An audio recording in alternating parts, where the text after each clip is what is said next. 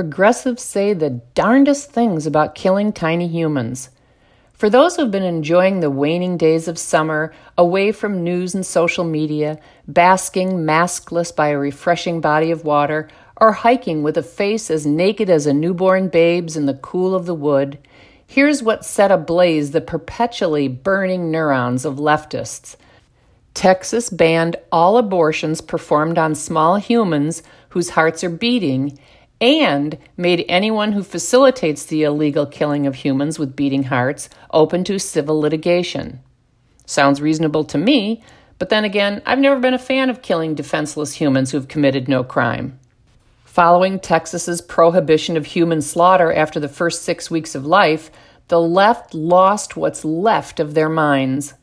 With their feticidal minds unhinged at the prospect of mothers not being free to hire hitmen who identify as physicians to off their offspring, leftists proved again why they're not known for skill in the use of evidence, sound analogical thinking, respect for science, respect for human rights, coherence, consistency, or morality.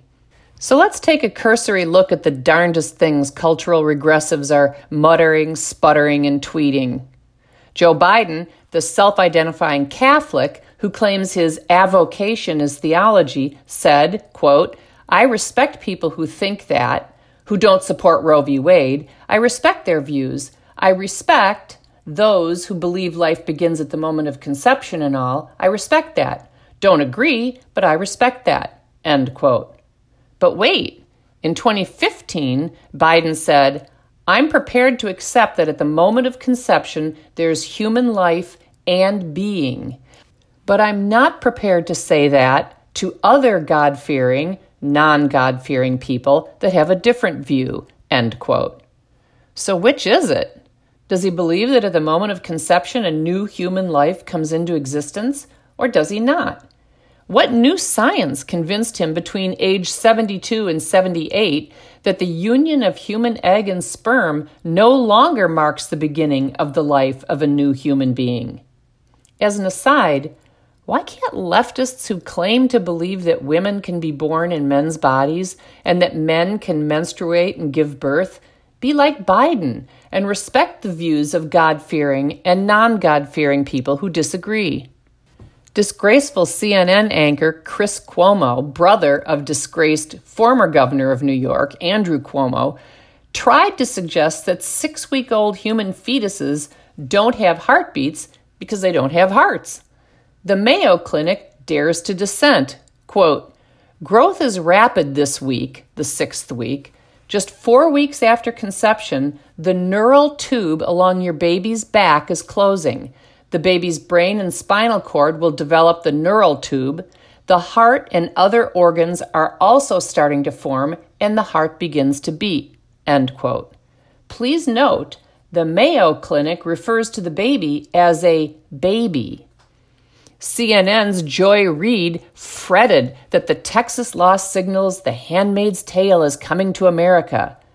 You know The Handmaid's Tale, the story of fertile breeding women being forced to have sex with ruling elite men while their wives watch. Reid's guest, failed presidential candidate Elizabeth Warren, nodding in agreement, fretted about the law's impact on the most vulnerable among us, and I quote her, "This law is about bearing down on the most vulnerable among us. It's bearing down on the woman or the trans person or the non-binary who's working 3 jobs," end quote. Warren views pregnant trans persons who are working 3 jobs as more vulnerable than the babies whom they seek to kill. Bette Midler tweeted, quote, "I suggest that all women refuse to have sex with men until they are guaranteed the right to choose by Congress," end quote.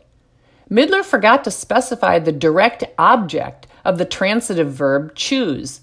To be clear, she means the right to choose to have incipient human life killed. I completely agree with Midler that if a woman plans to chemically starve her fetus, or have her fetus dismembered as her backup contraception plan, it's best she not have sex.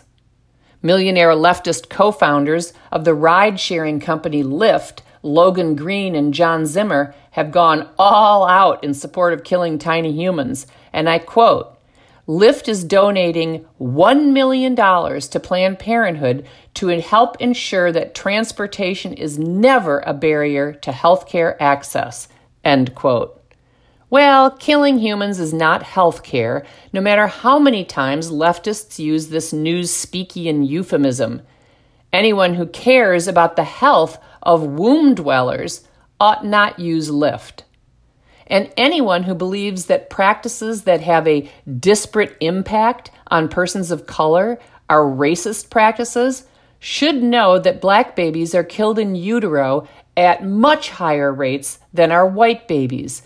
I quote from an article titled Perceiving and Addressing the Pervasive Racial Disparity in Abortion. Black women have been experiencing induced abortions at a rate nearly 4 times that of white women for at least 3 decades and likely much longer. The impact in years of potential life lost, given abortion's high incidence and racially skewed distribution, indicates that it is the most demographically consequential occurrence for the minority population. The science community has refused to engage on the subject, and the popular media has essentially ignored it. In the current unfolding environment, there may be no better metric for the value of black lives, end quote.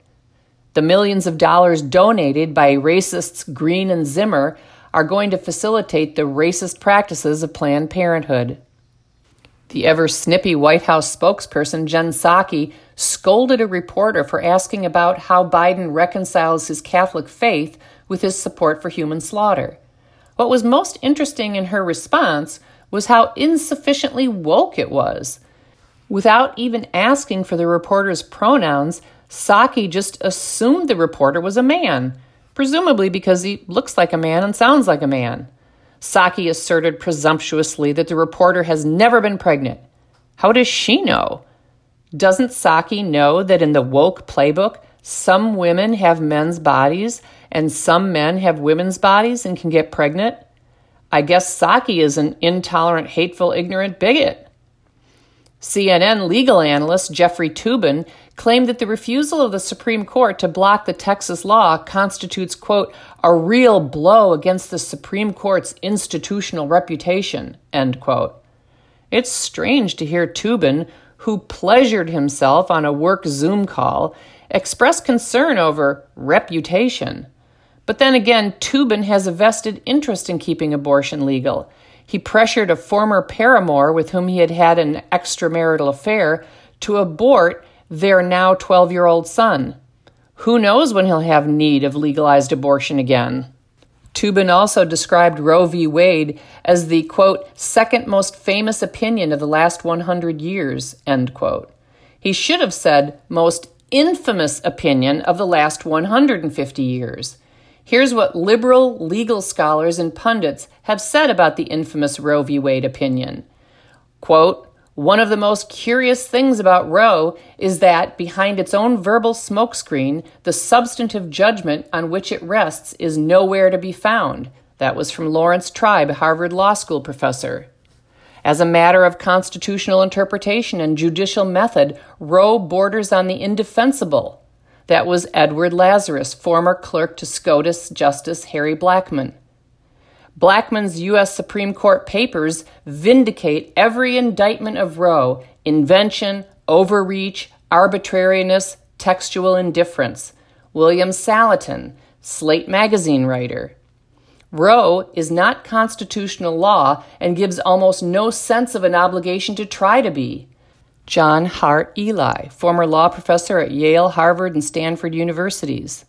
The very basis of the Roe v. Wade decision, the one that grounds abortion rights in the Constitution, strikes many people now as faintly ridiculous. Whatever abortion may be, it cannot simply be a matter of privacy.